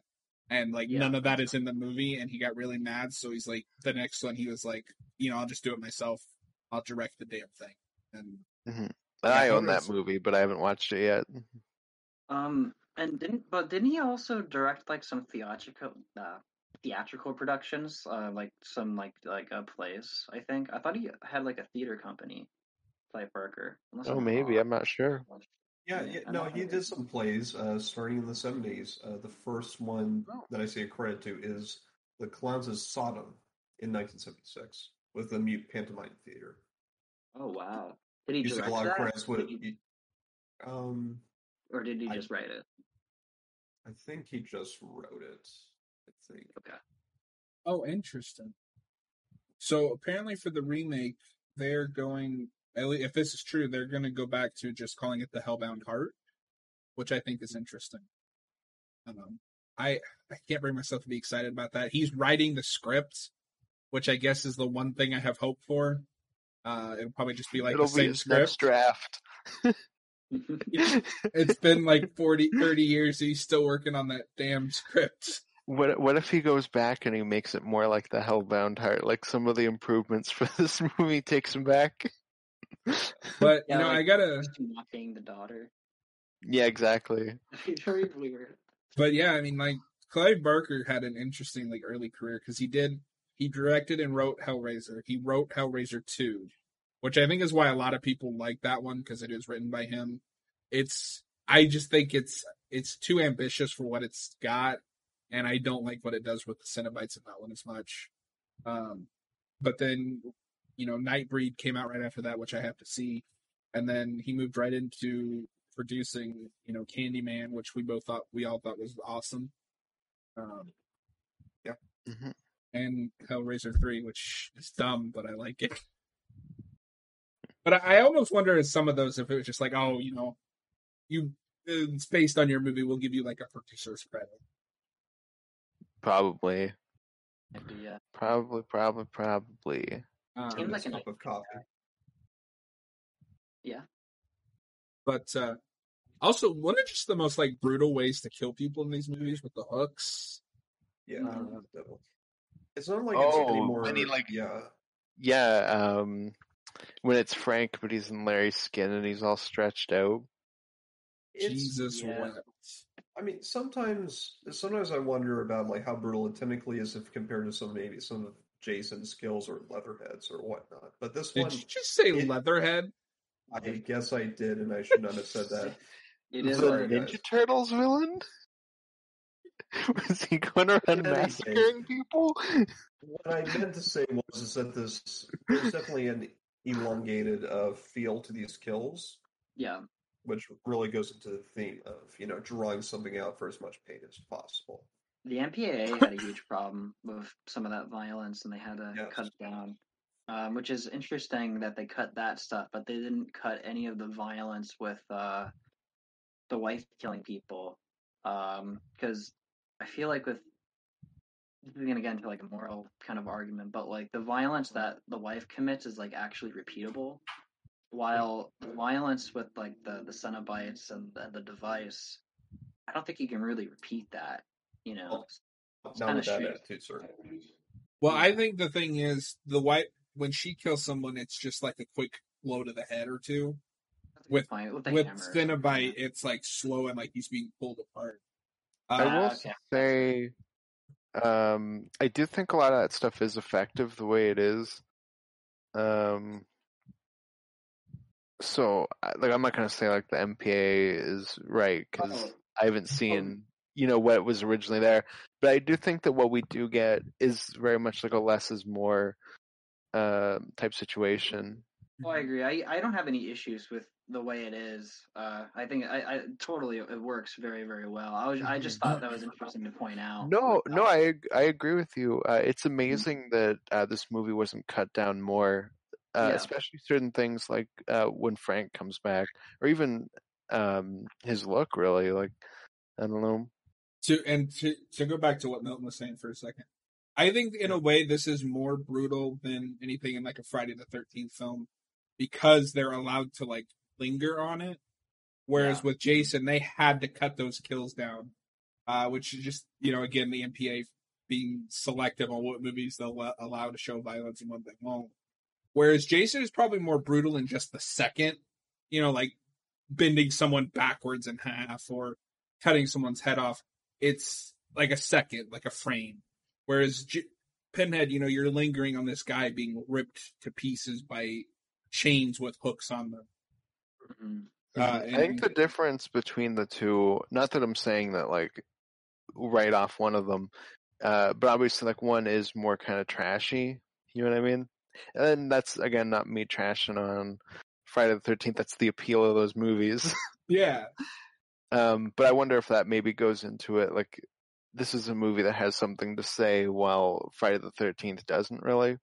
So I wonder if that's some of their leeway, but the MPA is really hard to read to begin with. Doesn't Hellraiser have only like a budget of like $1 million? It's a really small budget movie. Yeah, that was. But I'm 1 million. But I mean, I guess at the same time, Friday the 13th is an even smaller budget because I think the first one's like 500,000. The first one had around the same budget as Halloween. Oh wow! Okay. The thing with Friday the 13th that saved it was they got Tom Savini. So the kills, what you see of them all look. But that's topic for another show, which might be interesting to discuss. If we could, let's talk about the score, because I think the score is great. I was actually going to bring that up because Doolittle and I were talking about the other day about that the other day, and I've tried to like listen to scores more often. I love the score to this movie. It's very classic, like gothic horror in a way. Yeah. Especially that like main theme. Yeah, Barker said that he wanted like the group Coil to do the music for the film. I'm so glad that didn't happen because I think Christopher Young just knocks it out of the park here. And it's like one of the times when the producers actually make a good decision.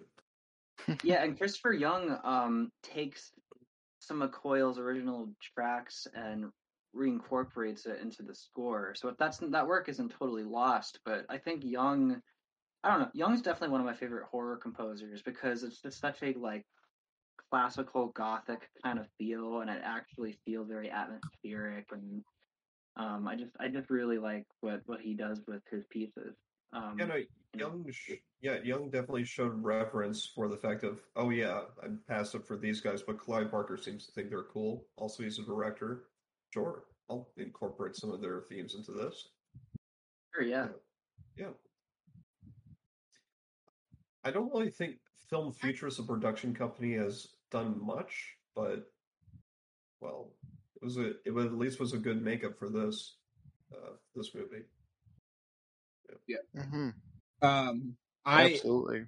I love that like main piece they use when the Cenobites show up. That like I don't even know how to describe it, but you guys know what I'm talking about, right? That like almost like rising orchestra sound. Yes. Yeah. Oh yeah. There's just something about it that just gets you. It's awesome. Like credit to Candyman, which is another Clive Barker adaptation, which seems to like mimic a lot of the like good production and like sound design of something like this. Something like Hellraiser coming like, almost 10 years or well, more like half a decade, but Yeah, I mean, and I really like Candyman. I want to rewatch it. The thing with Candyman versus this is just the author kind of perfecting an idea, whereas Candyman is taking that one of Clive's ideas and doing their own thing. Yep. Yeah. Mm-hmm. Well, this is such a smaller story. Like that's more of a mystery movie, where somebody's trying to figure something out.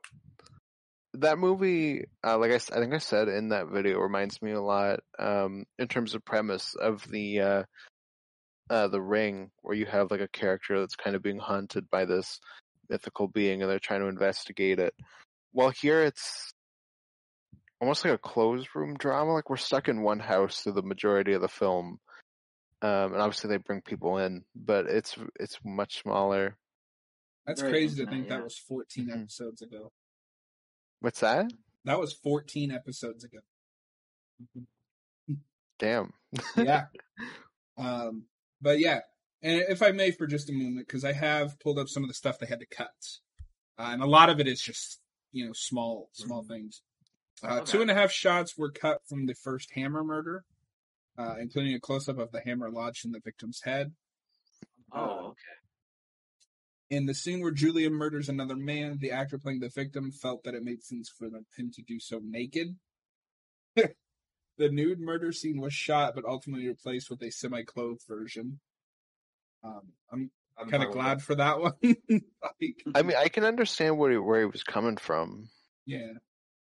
Close-ups of Kirsty sticking her hand into Frank's stomach, exposing his guts. I'm assuming that's when he's all like bloody and muscly. And finally, a longer version of the scene where Frank is being torn into pieces by the Cenobites' hooks. And there was a final shot where his head explodes and his brain messages splashes out. Oh, wow. It's probably where you more swinging than we don't see as much as we probably could. I was just going to say, maybe it is more effective if we don't see that. Apparently he also shot, and this is in Clive's own words here, I shot a much hotter flashback sequence that they would allow us to cut, then they would allow us to cut in. Mine was more explicit and less violent. I wanted to substitute one kind of undertow for another. I had much more explicit sexual encounter between Frank and Julia, but they said no. Let's take out the sodomy and put in the flick knife. Okay, then. Wow. That's pretty intense. That is a really weird scene, too, just the way it is in the movie. Yeah. Because, like, if I remember correctly, that's the scene where they're having sex and like Frank shows up and just like starts cutting into a dead rat. I know I had a couple of scenes like that I almost think you could have cut, but overall, like I think as it is, it's a great movie. Probably enough of what Barker is saying, and granted, I probably would not like to see it, but in some ways, sodomy might make more sense towards the theme. I don't know. In any case, it works, thankfully. Yeah. Mm-hmm. Yeah, it doesn't feel like it was cut down, so it loses the message of the movie. Yeah. Anything else that we really want to go over about Hellraiser?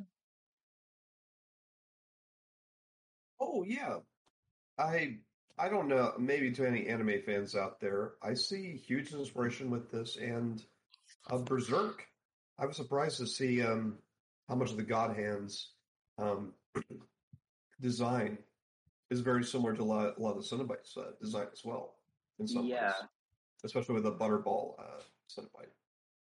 Yeah, that doesn't surprise me. That makes sense. The comparison I got was like some video games probably took a lot of inspiration from this. I mean, clearly Austin said Nemesis, but also some of the Silent Hill games have absolutely kind of well, and they kind of jump into the sexual thing here and there too. Yeah, Silent Hill. Oh yeah, Silent Hill 2 is definitely about a lot of that stuff. Yeah. Mm-hmm. Takes a more psychological approach, but yes, it's very much kind of talking about those more sensitive topics that people don't like talking about. Yeah. Mm-hmm. Yeah. Funny enough, the Butterball Cenobite. The first thing I thought of when I saw it was in the Meth Madness when you see all the creatures chasing Sam Neill at the end. I wonder if that was an inspiration for that movie. Possible.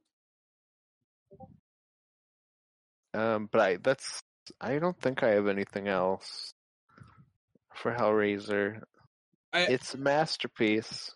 Okay, so the other thing I did want to mention, because we talked about the effects more towards the beginning, I almost also kind of wish they had either changed or cut the very last last shot of the movie with that weird flying thing.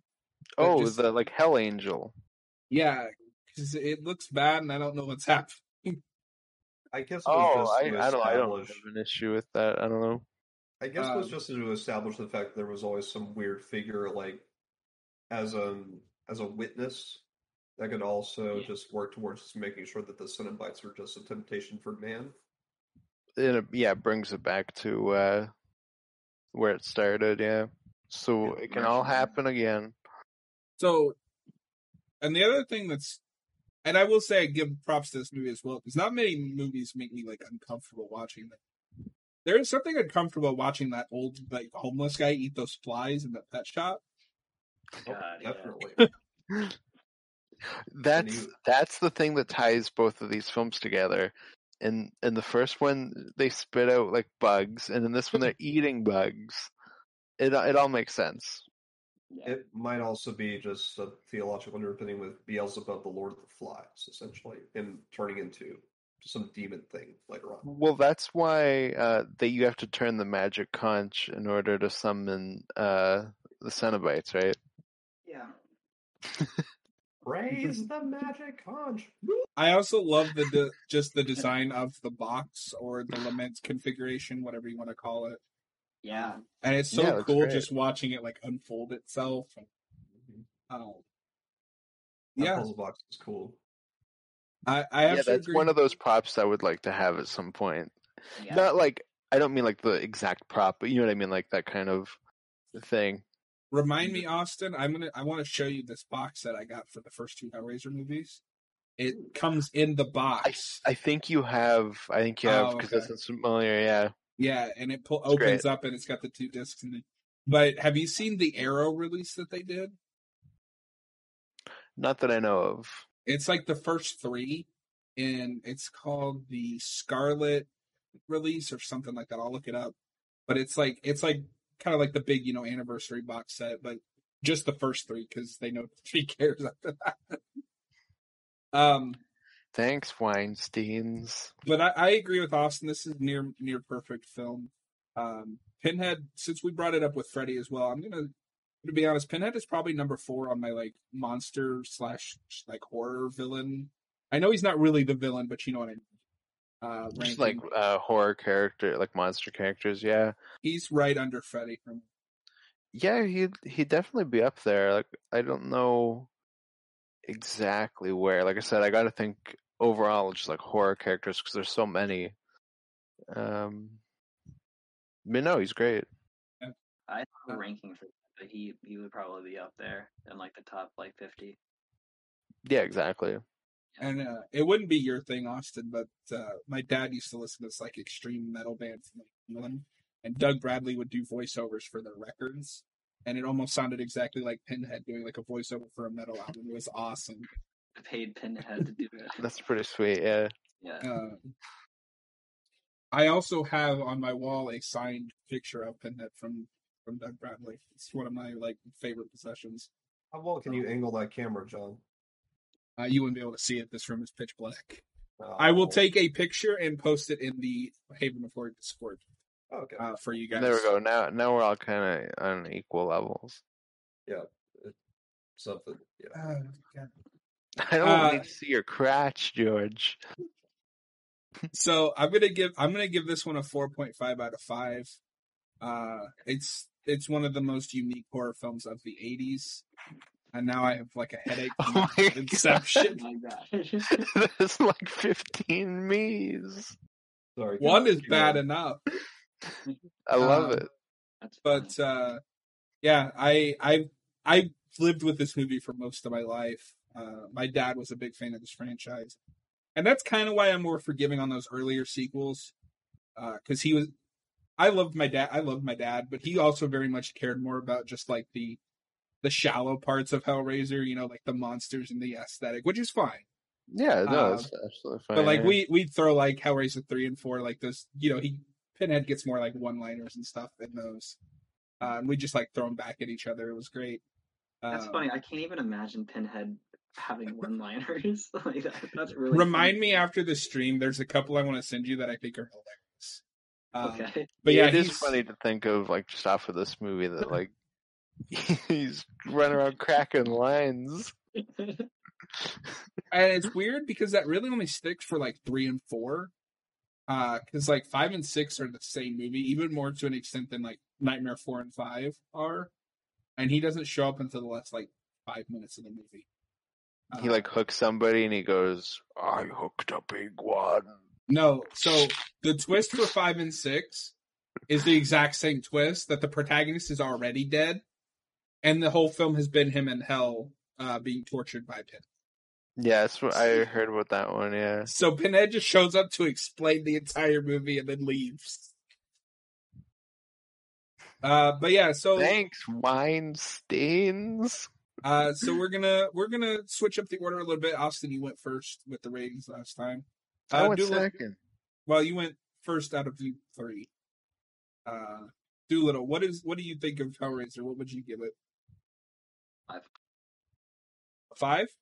Yeah, out of 5. Yeah. Fuck yeah, dude. All right, Milton.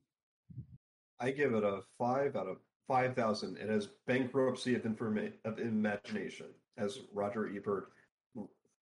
I don't understand what that guy's issue is with some horror movies and just franchises. I was really hoping that would come up because Hellraiser, I always laugh about how he like trashed on The Thing and Hellraiser, but then was like, Anaconda. That was a really creative movie. Wait, what? I didn't even really like Anaconda. He also hated Day of the Dead, but loved Dawn of the Dead. But like this movie has no imagination. Anaconda, creative masterpiece. No, it gets me a 5 out of 5. I think this movie is great, and it should have had no sequels. I agree with you. Fair enough. Austin, are you gonna cinch and put this in our unofficial Hall of Fame 5 out of 5 films? I'm gonna give it a 1. Whatever. A 1 out of 1 is a pretty good rating, though. I agree with Austin. Yeah, I'm gonna give it a 1 out of 0.5. No, I'm gonna give it a 5.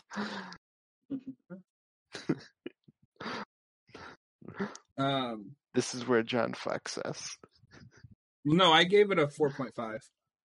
Oh, we did. Well, but remember, as long as can I finish? No. As long as the majority gives it a 5 out of 5, it still goes on the list. Oh, okay. So it's 3 out of 4. I'm still gonna boo you. Boo. No, 4.5 isn't unreasonable, though. I don't think it's a perfect movie, but I think it's very good. I just think there's a couple of things, like, the script is perfect, but there's also just a couple scenes I might have changed a little bit. But it might just be me. I might feel differently on a rewatch. But it's still one of, like, the best movies, like, ever. I swear to God. Especially from that decade. I think it's definitely one of the best horror films from the 80s. Yeah, and that's saying something, because, like, 80s is, like, the golden age for horror, in my opinion. For me, this is one of the most unique and creative horror films I think I've ever seen. Like, there's nothing that I've seen where I'm like, that's like Hellraiser. I agree. So I will add that to the list. If you guys would like to see that list, there's only like 3 or 4 movies on there right now. I know The Thing is. That movie's a masterpiece as well. That makes sense. If it hadn't been for Milton, the 2 Romero movies would be on there. So right now, for anyone who's curious, there are 4 films on our 5 out of 5. These are perfect movie list. The Thing, The Witch, Hereditary, and now Hellraiser. Which is cool. Not a bad mix of movies. So next... Absolutely. So next week, we are going to have another special guest, Connor Nielsen. Almost said that wrong. It's been a long, we've been at this for almost 2 hours. For over 9,000? Exactly. Anyways. He wants to do The People Under the Stairs. And Austin recommended you pair that with The Hills Have Eyes. So that's what we're going to do. Obviously, which is funny because we did, kind of unintentional Wes Craven kind of thing between this week and next week, because we obviously did Nightmare, and then next week we got a double feature. Yeah. And obviously, Austin, we'd love to have you there as well, because I know you said you love The Hills Have Eyes quite a bit. I should be there, yeah. I have to find a way to watch People Under the Stairs, but I should be there. Neither have I. Neither have I. I've heard of it, but I have not seen it. Hills of Eyes is awesome, though. Oh yeah. The other thing, hills are alive with eyes. The hills are alive with the sounds of. Well, what's up? The other thing is, Austin, I'd like to get with you because I just got resubscribed to Shudder, and since that is all horror, I'd like to do something where we maybe just take an afternoon on Saturday or Sunday when we're not doing a show. If you're not busy, just pick a movie and maybe do a commentary on it or something. Okay, sounds good. I paid for it. I might as well use the damn thing. Can I come too, John? No. No. Okay. No. Yeah. You're of course more than welcome. Doolittle. It was great having you. You did a great job. Yeah. Thank you. We really liked having you here. Yeah, it was great having you. If you ever want to replace Austin, please do. Yeah. See, he doesn't even want to be here. We had to bribe him with Hellraiser to get him to come on the show. And since you shaved, you look like a mix between Andrew Garfield's Spider-Man and Harold Ramis. So everybody would rather have you here. That's the most unique comparison someone made. I can see the Harold Ramis. I can see both the Andrew Garfield thing and the Harold Ramis thing. It's really funny. I've heard people tell me I look like a character on Friends, which is I don't love that because I think that they're talking. Yeah, I don't see Ross as much. Yeah, I don't either. Look like that guy. No, but anyway, guys, Ramis. This was episode 20. I mean, I have to be honest. When I approached Austin one day, we were just chatting. I was like, "Yeah, I'm trying to bring this horror show idea I had back." I didn't think I'd ever get to the point where I have 3 co-hosts. You guys are awesome. I appreciate you guys. Yeah. I think we're gonna call it quits for here. Austin's probably like, finally, I have an Xbox that's waiting for me. Yeah. Exactly. But yeah, For you to get that. we will be back next week. People Under the Stairs, Hills Have Eyes. Austin, let me know if you can find a way to watch People Under the Stairs. I'd offer to let you use my Vudu account, but I guess that's just not a thing in Canada. Yeah, I'm just gonna look to see if I can rent it somewhere. It shouldn't be an issue. Cool. But yeah, we will be back next Saturday, and we appreciate you guys. Have a good one.